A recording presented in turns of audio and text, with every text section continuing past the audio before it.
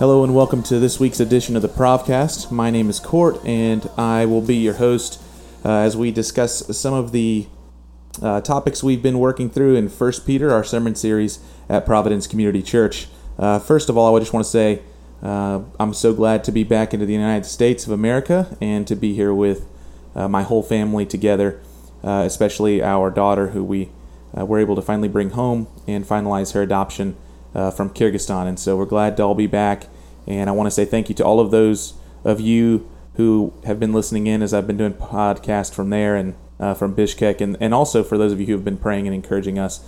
We're just so glad that you guys have been so faithful, and it's been really encouraging to walk through this together, so thanks so much. And I am here for this week's edition with Eric Ripley. Hello. And he is it's not his first time on the Provcast, so he's one of our regular visitors, and he also shares the pulpit with me at Providence. And so I thought it would be good for us to get together and talk a little bit about 1 Peter, since we've been working through that sermon series together for the better part of the fall. About this time last year, we went on a prayer and planning retreat to prepare for 2020, which I think we had an idea would be a milestone year. There would be a lot of difficulty, particularly it would be an election season, so we had already kind of foreseen that in 2016, and so we were praying and asking the Lord, how could we set up a sermon series, especially in the fall, that would be helpful. And then 2020 turned out to be way more than any of us could have bargained for, and so I just want to get your perspective, not just with the election, but with our culture, with a lot of things that have gone on this year. How have you experienced walking through 1 Peter, both preaching it, and then we have the real gift of not only preaching it, but then being able to sit underneath teaching also through the book. How have you experienced it? Yeah, I mean, it's been awesome. I think despite the hardship of 2020 in general, with everything that's happened, I think that it has only solidified the need for books like 1 Peter that speak into our cultural moment in so many ways, because the world, history repeats itself. And so this is something that was relevant when Peter wrote it, and it's relevant for us now. And it's cool just to see all the unique ways it is relevant for us in this time as we consider what maybe more hardships and sufferings and difficulties we might face as Christians in the future.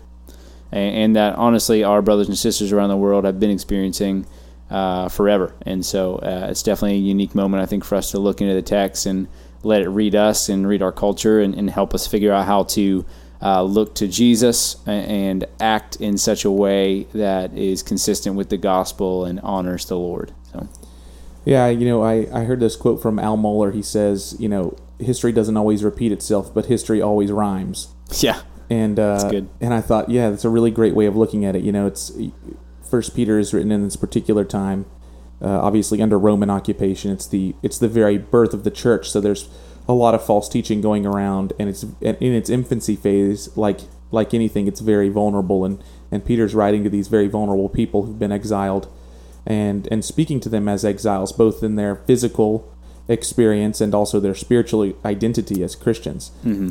And so, whenever we decided to try to tackle this book and really exposit what God's Word says in this letter from Peter, we saw a lot of those really heavy themes, like suffering and a pursuit of holiness in the face of hardship and trial, judgment and salvation, that are kind of juxtaposed constantly throughout the book. And we thought, man, this would be really good and really helpful. And then obviously there's just some particulars in there about government, about how do you engage with government, that we thought, man, this will be really helpful. And I think that it has been. I think it's been maybe even more helpful than we could have ever imagined. Yeah, no, I agree. I think it definitely speaks to, like I said, just some of the particular things with politics and everything that's going on that's become really heightened the past several years. And so Peter addresses those things once again in a unique way that I think, for me personally, I know for sure, kind of unfolding some of these things and hearing some of these things from the pulpit and just kind of diving further in the book has been helpful to say, okay, as a Christian, why do I think this way? How do I think this way? And it kind of helps me shape how I lead my family through the process. Yeah, and this will be a little teaser for a future episode, but I'm hoping to do an episode talking about, we are in a time where it feels like everything's political. Like it's hard to get away from. Growing up, I didn't feel like it was this way. I felt like it was a lot easier to be removed from what was going on with Bill Clinton and his impeachment as a young person. And I thought of that and thought, well, maybe because you were younger and therefore it was always this vitriolic. But I don't think it was always as intense as it is right now. I think politics has always been raging on and doing its thing, but it's at the fore in a unique way right now, where everything's turned to political. Something like mask wearing can become political, and all of these, everything gets politicized. But I'd love to do an episode just talking about how everything's not political, everything's theological. Yeah. And that's why everything seems political, because politics ultimately, whether anyone likes it or not, they're about ideas, and these ideas have deep roots, and those deep roots always end up coming back to what our theological positions are, whether we think we hold them or not. Mm-hmm. And I'd like to do an episode on that. I think we will in the future, because I think First Peter is a way that Peter's driving down to some theological truths that should shape us in the way that we view what's going on in our political realm, or really just the world itself. Yeah. Okay, so I want to talk about a few tough texts. One thing we said in last November, whenever we were writing on a whiteboard, we knew that there were going to be some tough texts in First Peter that it's like, well, we're not going to probably, when we go preach through a book thematically like we do with a number of verses in one sermon, you're probably not going to be able to tackle some of these tough texts in that one sermon. Yeah. And yet we want to be faithful. We don't want to just ignore them. And I've been really antsy about this, because I felt like the last few weeks I've been preaching, or at least the ones we're going to address right now, it's like boom, boom, boom, boom, one right after another. You got all of them, yep.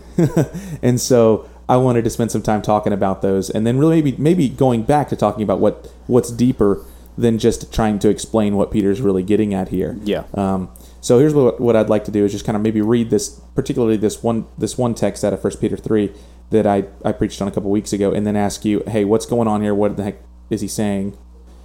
And then maybe what's undergirding that. Yeah. So this one's 1 Peter 3, and I'm just going to read verses 18 through 22. It says, "For Christ also suffered once for sins, the righteous for the unrighteous, that he might bring us to God, being put to death in the flesh, but made alive in the Spirit, in which he went and proclaimed to the spirits in prison, because they formerly did not obey, when God's patience waited in the days of Noah, while the ark was being prepared, in which a few, that is 8 persons, who were brought safely through water. Baptism, which corresponds to this, now saves you, not as a removal of dirt from the body, but as an appeal to God for a good conscience, through the resurrection of Jesus Christ, who has gone into heaven and is at the right hand of God, with angels, authorities, and powers, having been subjected to him." Okay, so this is the first one, and it really covers 2, I guess, trouble texts or troubling texts for the evangelical Christian. And the first one is, what in the world is Peter talking about, saying that Christ went and proclaimed to the spirits in prisons because they did not formerly obey? What's going on there? Yeah, so it's clear, that we're not going to get a clear answer from this probably. I mean, even guys like Martin Luther just were baffled at that text, so there's no real explanation for it, what it could mean. So you can definitely have opinions, and I have my opinions, but in general, there's 3 main kind of ways it's interpreted, and the first way is that basically what this is talking about is, in the days of Noah, Christ's Spirit was preaching through the acts of Noah in building the ark and proclaiming the coming rain and flood, and that Christ in his Spirit was doing that. And really, you take that from 1 Peter chapter 1. I'm going to quote, but don't hold me because I don't have it in front of me. It's not exact, but it basically says, considering this salvation, the salvation Peter was talking about, the prophets who searched and inquired carefully about this salvation, about the Spirit and times that the Spirit of Christ was indicating when he predicted the sufferings of Christ and the subsequent glories. And so, as an example of Peter drawing Christ's Spirit speaking through prophets and people of old.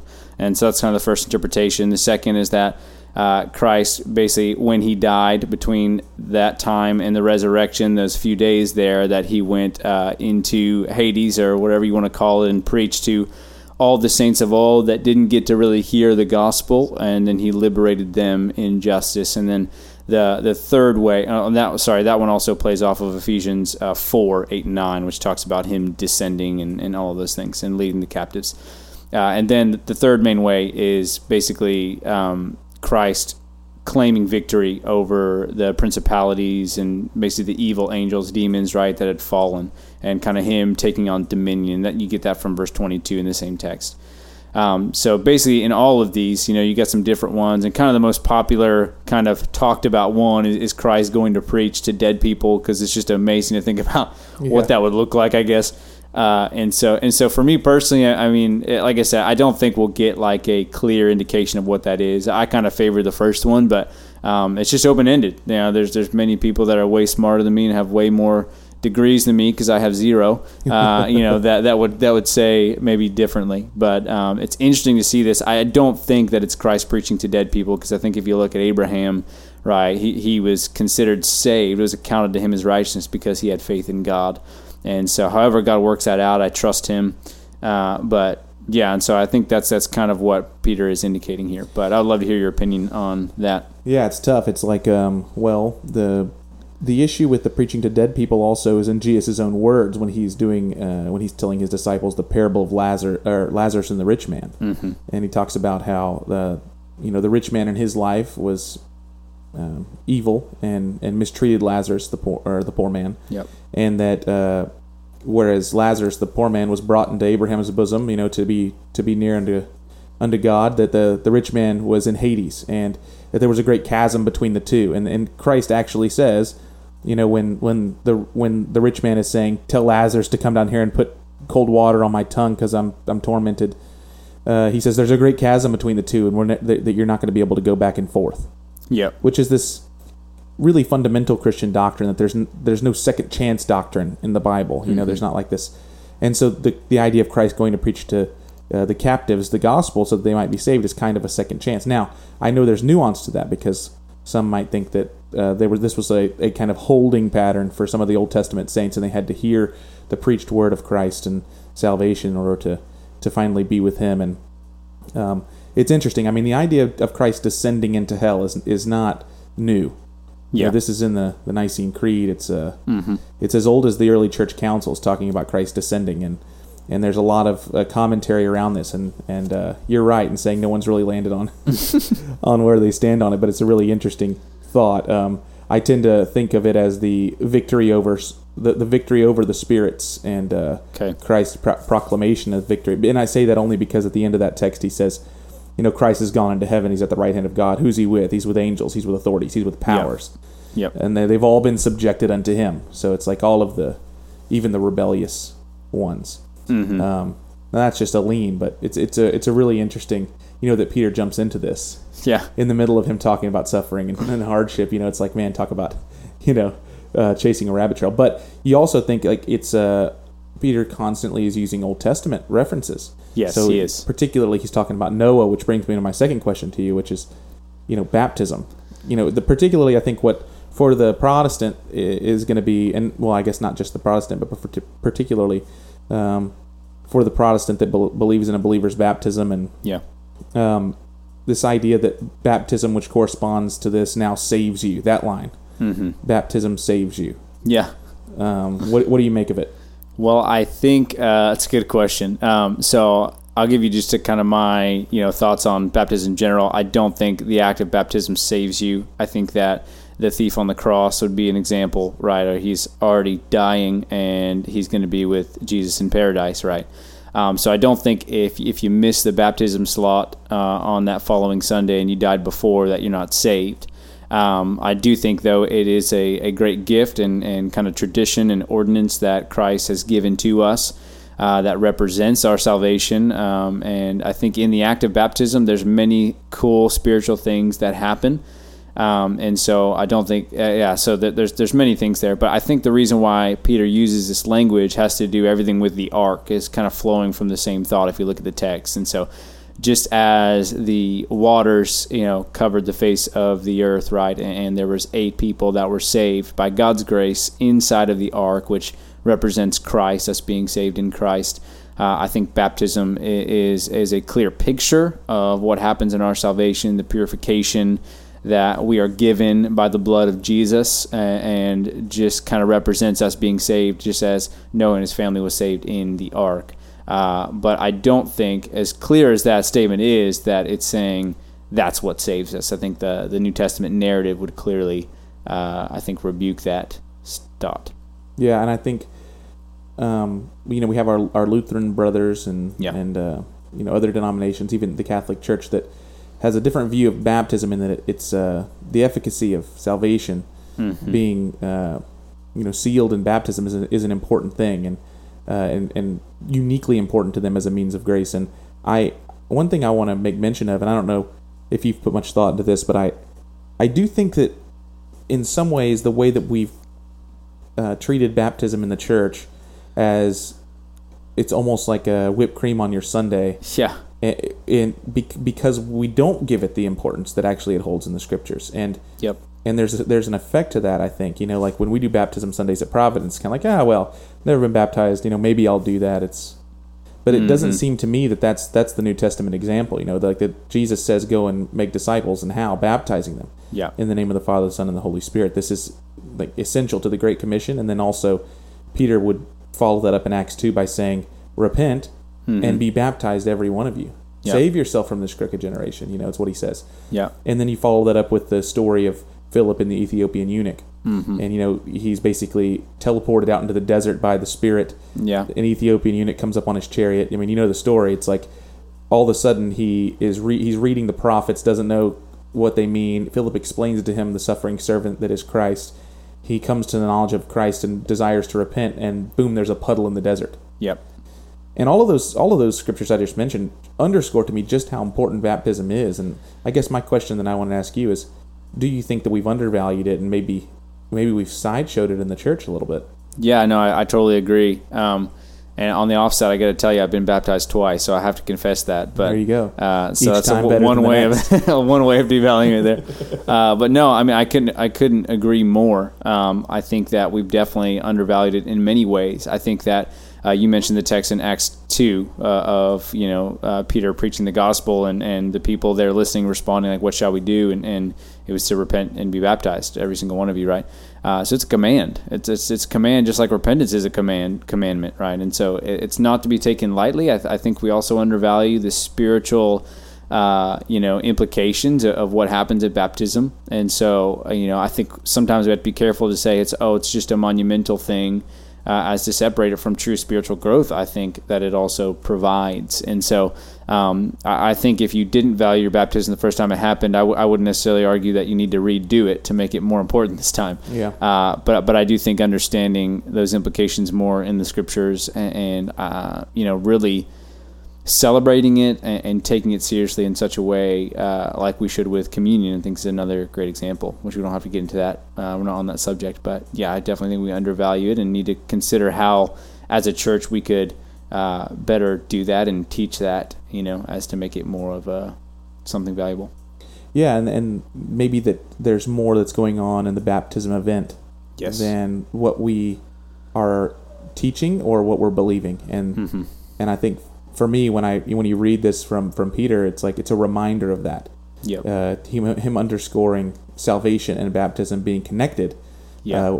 Obviously, we know that we're saved by Christ alone. This is important. Luther, really preserved this for us in the Reformation. So it's not something that we want to give up lightly as Protestants, and I think that's good. Yeah. But I think if you go back and even read Luther and what he thought about baptism, I think that we've definitely abandoned baptism as something uniquely commanded by Jesus and set up by Christ as essential to what it means to be a disciple. And it's not just a cool Sunday event. It's like it's transcendent. It's deep and meaningful and spiritual, and something's happening in that. Yeah. That mirrors the circumcision of the Old Testament. Mm-hmm. Yeah, absolutely. Yeah, and I think like you said, I think it's important that we emphasize that and focus on that. I think there's a difference between someone like the thief on the cross who obviously had no chance of being baptized genuinely right, and someone who puts it off for years because it's not valued or something that just kind of seems weird and archaic. Yeah, I think that's important to say too. It's not, and I think that's been maybe the pushback on from some on baptism. It's like, well, it's not the main thing. The main thing is Christ. It's like, okay, but you don't have to make enemies out of that which doesn't have to be enemies. And that which Christ commanded for us to do, right? Right, of course. Okay, so then the next one in the last text that I kind of wanted to get into before we talk about what themes kind of are woven through all three of these is the one that came from Sunday, which is Peter says, "It is time now for judgment to begin at the household of God." Yeah. And if the righteous are scarcely saved, what will become of the unrighteous and the sinner? And again, these seem just kind of, pressed into the text. It's like, man, where are we at here? So it makes it a little bit difficult whenever you're kind of preaching through it. But what do you make of that? Yeah. So for me, when I try to think through, there's some definitions here you have to come up with, like what's he mean by judgment, those kind of things. Now, this text is clearly tied into verse 16, which talks about that we should suffer with Christ so that we could glory, right, in that name. And then he says, "For judgment begins at the household of God." So so basically, do this suffering so you can glorify in his name, because judgment begins at the household of God. And so my kind of overarching, and this kind of get into the theme of 1 Peter, unfortunately, because I think this is like a crescendo text to what Peter's been talking about the past 4 chapters. And I think this judgment particularly talks about the believer's suffering from when Christ came the first time to when Christ returns at the end of all things, and he seals the final judgment on the non-believers. And so I kind of look at it this way. This judgment beginning at the household of God is this purification judgment of our suffering that we experience as believers, as we obey and walk and follow as disciples of Jesus Christ. And that suffering is the judgment. It's a judgment now. It's a judgment that we are despised, in this earth, that we will always be hated because it hated Christ. But that's going to end in a final judgment that says clean, right? It's a final judgment that says saved, forgiven in Christ, just like Noah was in the ark. And then I think after that, right, comes the judgment, the final judgment of those who did not obey the gospel, which is in the context of this verse.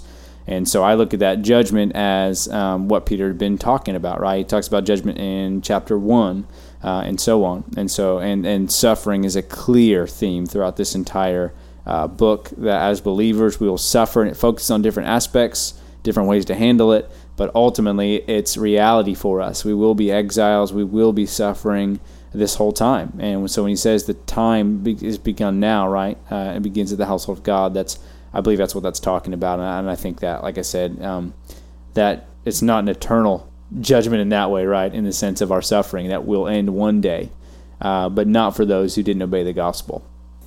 Yeah, I read a biblical theology book, and it's skipping my mind right now who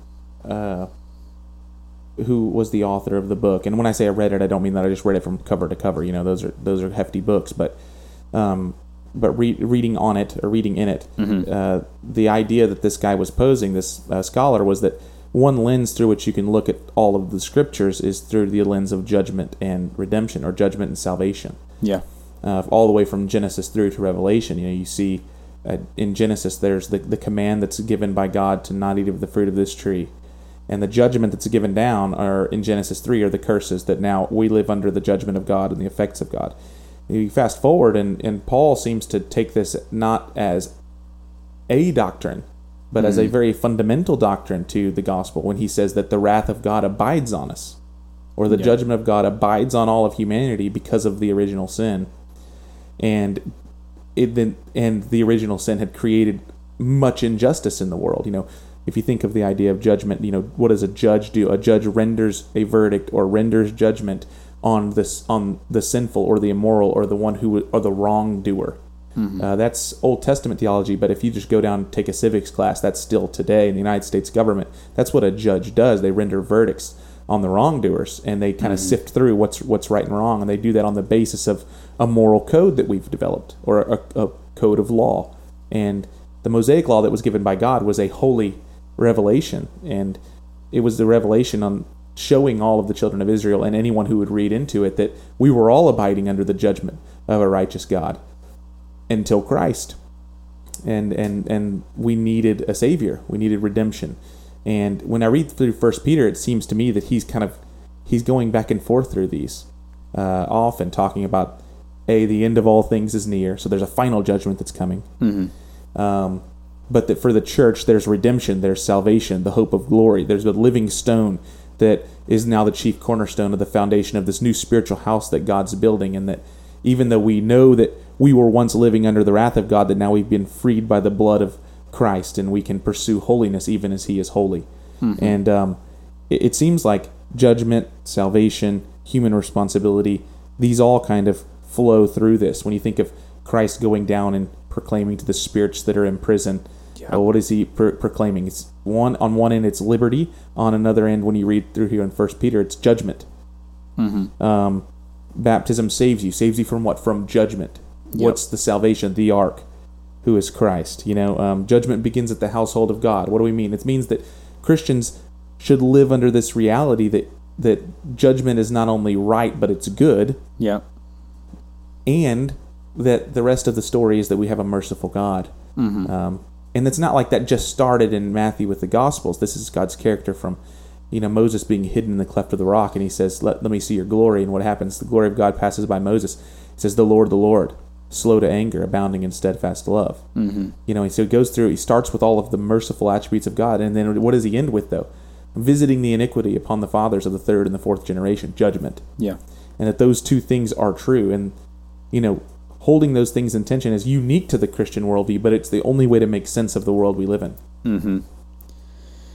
Yeah, no, that's very good points, and yeah, it's clear to see that throughout 1 Peter. Those kind of themes, because there's many calls to how we live in light of this judgment, right, and in light of the mercy of God. And so we look at chapter 1 where He talks about if you call upon Him as judge who judges impartially according to each one's deeds, like conduct yourself with fear throughout the time of your exile, and that theme continues to live holy in a righteous life, and I think that it's can be a temptation for us to ignore the judgment side of God, and then we get this soft Jesus who wouldn't judge anyone, right? But that's just not the theme of the Bible, and there is definite judgment that even we have with one another, according to each one's deeds as well, that flows from that. But yeah, I saw on Twitter just today, which, why am I on there? Just cesspool, right? But I saw this recent young man who was elected to the United States Congress had been getting slandered online because he had admitted, I guess in the last couple of years, that he had shared the gospel and tried to convert someone from Islam and Judaism. And it was like, for whatever reason, this was seen as like anathema. How in the world? Why? Yeah. Why would you do that? What an evil person. And I saw one tweet from a very prominent, Twitter blue check mark that was like, there's a way to follow Jesus and not have to proselytize and look to change everybody else's mind and shame them in their own beliefs. And then at the bottom there was this one line that really got to me, and it kind of it sums up the zeitgeist in the spirit of the age. It said, Jesus wouldn't do that, or even Jesus wouldn't act this way. And you go down, and I was reading through the comments in the comment section, and probably 200 of them at least are affirming. And you just see this one that quotes the Great Commission and says, "Not sure Jesus would agree with you." I love it, and it's interesting because it's this idea that to bring the hope of mercy in a world that is obviously headed for judgment, is evil. Why would you do such a thing? Why would you want to change anyone's mind about this? And I find that to be like staggering, like that we've gotten to this place in our conversation that it's like that a Christian wouldn't act like a Christian. Mm-hmm. Yeah, no, I mean, I think that's such a good point to bring up because, I think that it's clear the pressure on Christians in this way is mounting in our society. And it's nothing new. I mean, Peter addresses this over and over again, but it is mounting on us. And, we have to decide now, what we believe about those things. And so we obviously believe love goes beyond someone's feelings or how the culture views it, right? It goes how God views it. And God holds out in love.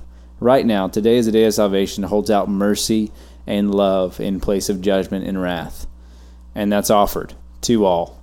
And therefore, as Paul says, right, knowing the fear of the Lord, we persuade others. And so there is a persuasion in us that just doesn't want to simply change someone's mind because we want to be right, but it wants to hold out that love and is willing to lose Twitter clout, willing to lose your life in order to hold that out, because we already have that, right? Well, it's interesting, though, because I do think that our culture is ripe to hear the gospel, even though the true gospel's in some ways been grotesque and it's becoming more anathema than ever. But the reason I say that is because this year we've experienced these massive outcries for justice, these massive outcries where there has been, and honestly, with the movement of like social justice movements, it's highlighting these areas of society where they see great inequality and then demanding something be done about it, and also demanding that there's a confession,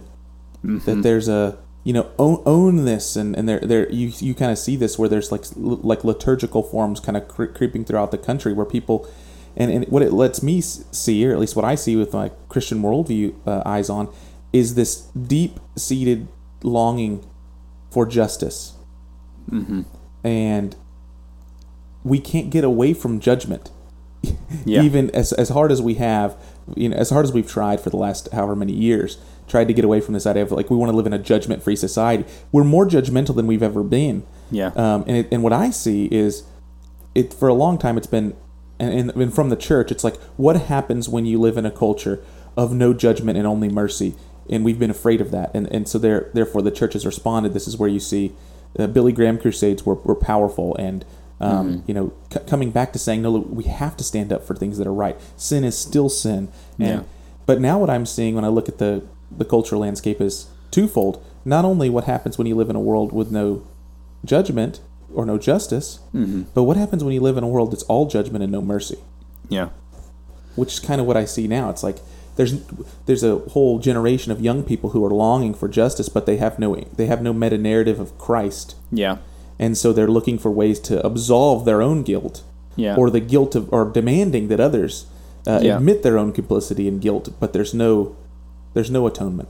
And I think, despite whatever hardships may come, from this cultural moment, I think that as the Church of Christ, we need to view this as a beautiful gift, because, like what you're mentioning right now, it's like it has never been more clear to me that the gospel is like the perfect key to unlock the door, right? I mean, you can see this, it's like you can see the need for the gospel so clearly. I think for us that should be a gift to say, it's however challenging and awkward and different from, the 80s and 90s to now, it is, like you said, the gospel meets this. It meets this justice and it meets this mercy in such a unique way. And it doesn't mean the whole world's going to believe it, obviously, but it does mean it's the true answer to what we see going on. This cry for justice, this cry for mercy. But I would agree. It doesn't seem like we live in a very merciful society. If you disagree with someone, you're evil, right? There's no mercy at all in that, even for a conversation, let alone for action. Well, it's interesting. Philip Yancey wrote a book called What's So Amazing About Grace, and this was, I think, maybe it was late 2000s, maybe it was early 2000s. But he was talking about how, grace was the last untainted word of the English language in the church culture. That we had already allowed love to be so tainted where you can love anything, but grace was the final word that maybe we could maintain. And in his case was that we live in a really graceless age.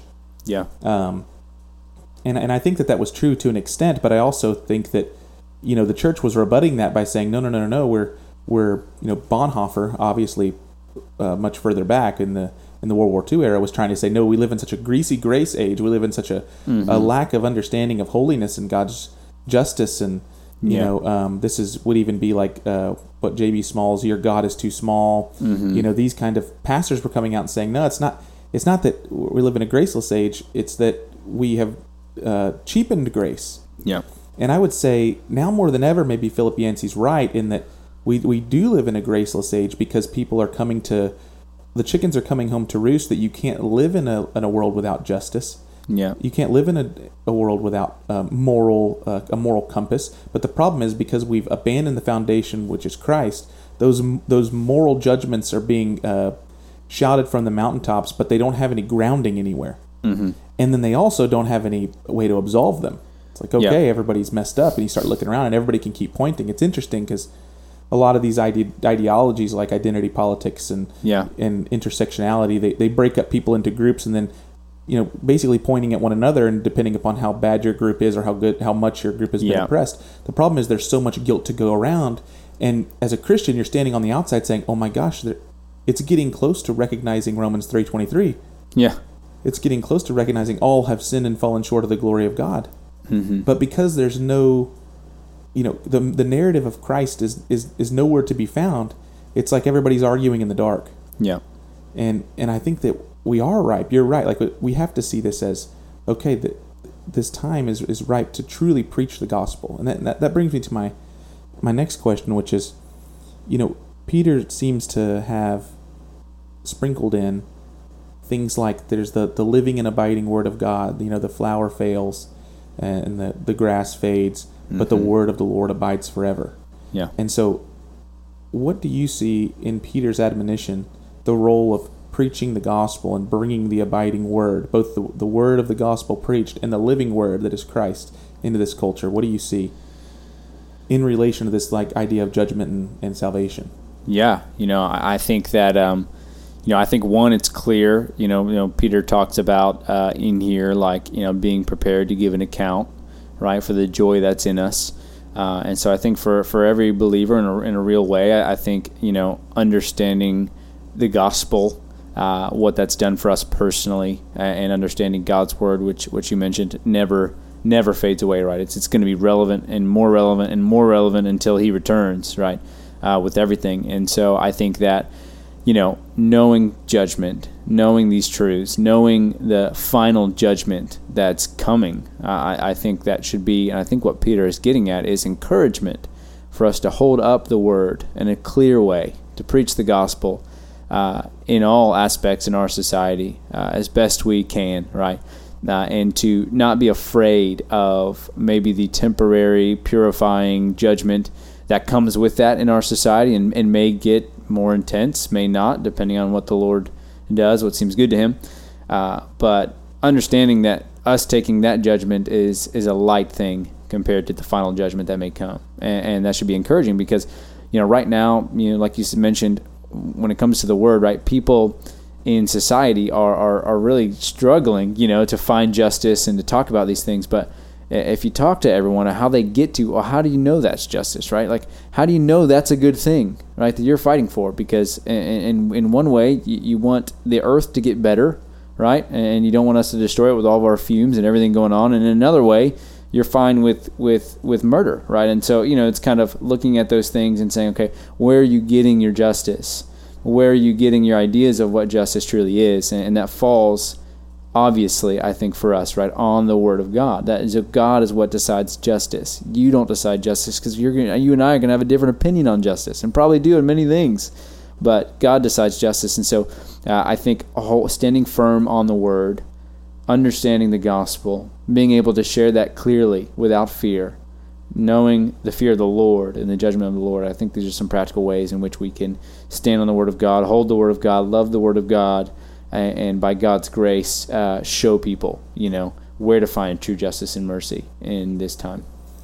And that's really good. I think, when you were saying where do you find your version of justice, I couldn't help but picture a group of people who had, been out at sea, and the ship is, anchored to the bottom, and they jump out to swim, and they're all swimming together, but they're tethered into the ship, right? So they're all tied to the ship, and then they just decide to untether themselves and swim around and basically begin to realize that now, because they've untethered themselves, now where's our hope of finding our point of origin again? Yeah. And I feel like our culture's kind of lost at sea morally because we untethered ourselves from the truth about who God is, and in particular from the Word of God. And so I think that's why we find ourselves in such a moral quandary, because you have these two sides that are angrily yelling back at one another, and it seems like the rhetoric just keeps getting kicked up to 11. But in reality, once again, I don't think it's all political. I think it's all theological. Yeah. And so it's Peter's epistle, first epistle, is timely for this, because he's just pointing out all of these all of these things, and Yep. and I have found it to be really refreshing. Okay, last thing I'll do, and then we'll be done, is two takeaways, like practical application. If you can just think of them right off the top of your head, you take two, I'll take two. What should we do? If for everybody who's listening, they've been listening through the sermons through 1 Peter, and we've talked about them. How should it change the way we live? What are two things that we should take away from it? Yeah, I appreciate it letting me go first. That way you can't repeat me. So this is awesome. I can say whatever I want.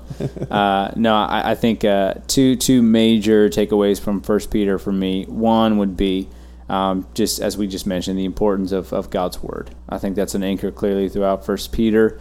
And I think that, it's just, I've seen it in myself. I've seen it in the people of our church, and there might be exceptions, but I know I'm not one of them, and it's that we just have this propensity to fade from it. It's so easy to neglect God's Word, and you could think of any modern excuse you have. Nothing's new. These excuses have been used for thousands of years, and we probably have the least of them, because you could listen to it while you're doing something if you need to, right? I mean, we've got so many things to help you read God's Word.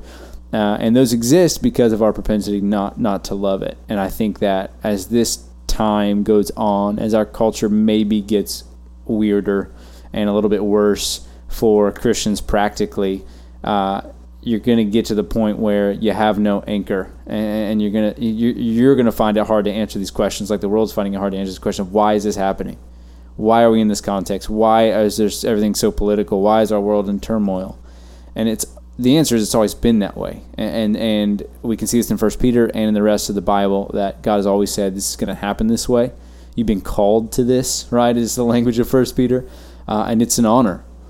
In the suffering, you just mentioned this past sermon. I loved it, and it just talked about like the intimacy and the honor that we find in suffering because we are anchored to Christ, and understanding we're experiencing that suffering because of that. And so the point is that if we keep the Word of God, and we keep it dear, and I don't care how slow you're going through it, whatever you need to do, the point is just eat on the Word, continually feed on the Word. Yeah. So that way, when the storm comes and these things happen, you have an anchor that says, I've already decided I'm going to follow Jesus. I've already decided what's true about eternity, and I'm okay. I'm anchored into the Lord. And so that'd be my first takeaway. My second takeaway would be, just what Peter says here. I think this is a part of last Sunday's sermon too. It's just don't be surprised.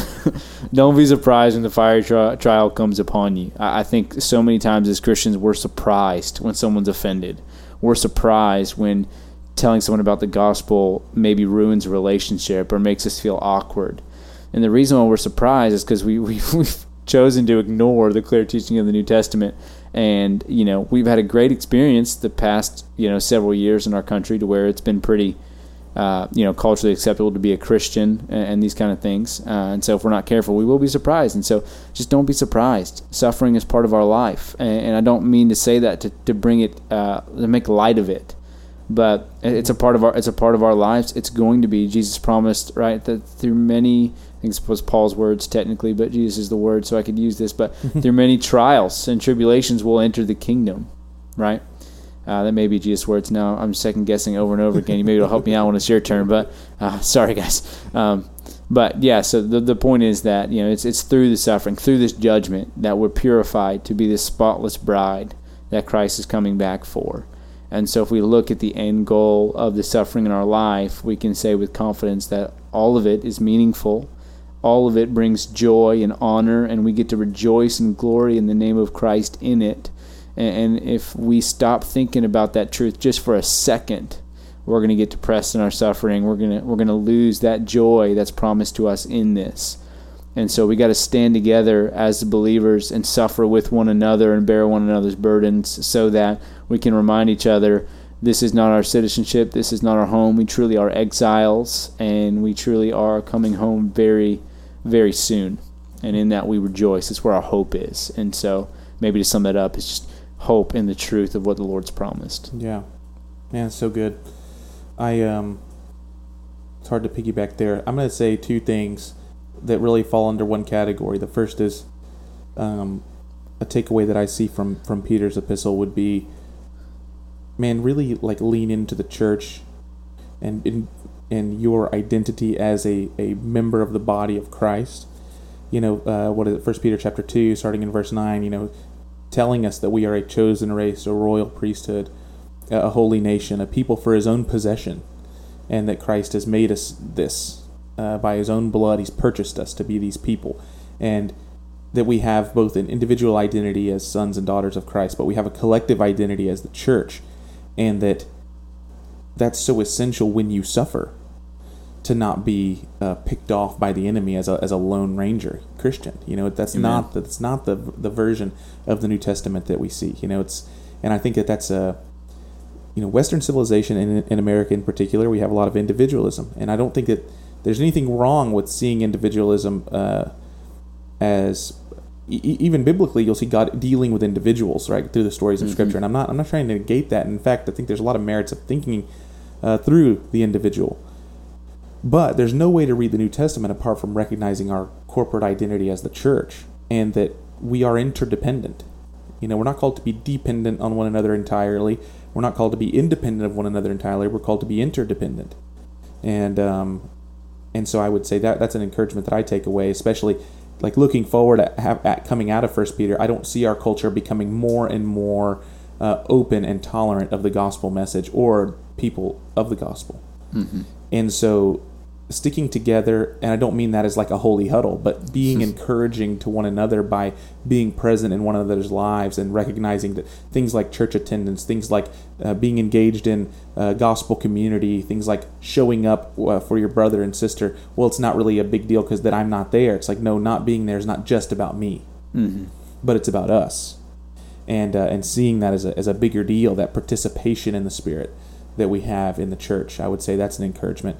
And I guess as a subsect of that, it's the importance that I think Peter's putting on the family unit as well when he talks to husbands and wives, and how we should engage with one another. I do think that you see throughout all of the Scriptures, and in any time that the church has been under duress or had to face up to a culture that's hostile, and really beyond that, it's the family unit that carries forward the gospel message. Our children are growing up now in this culture, and there are sermons being preached at them a lot more than just Sunday mornings or Sunday nights with the student ministry.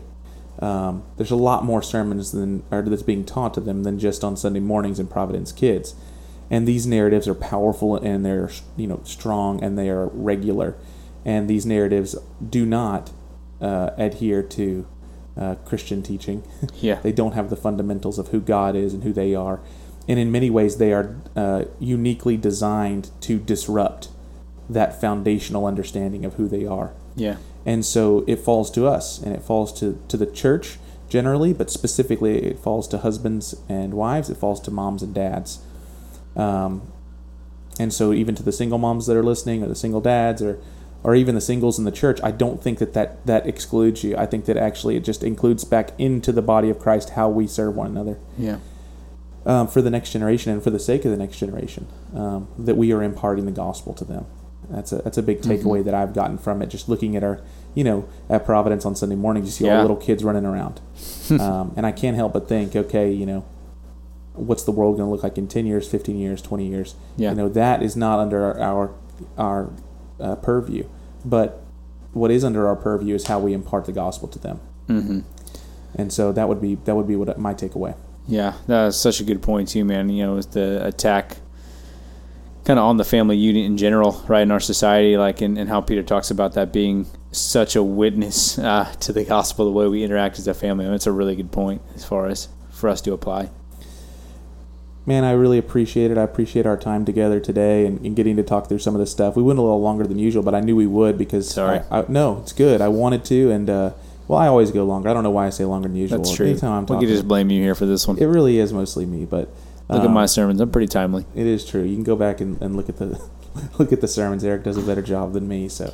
I want to thank you guys for joining us on this week's edition of the Provcast. If you want to know more information about Providence, you can visit our website at providencetx.org. You can also subscribe to our podcast on iTunes. We would love it if you would give us a 5-star review on there, because it helps us. It helps us to reach more people. And but really, the Provcast is for you. And so we're so glad that you're listening in. And you could always email us at info@providencetx.org. If you got a topic that you're like, man, I'd really wish that you would cover this, or you guys would talk about this, we would love to hear from you.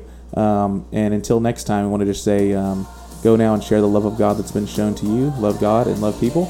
And we'll see you next time.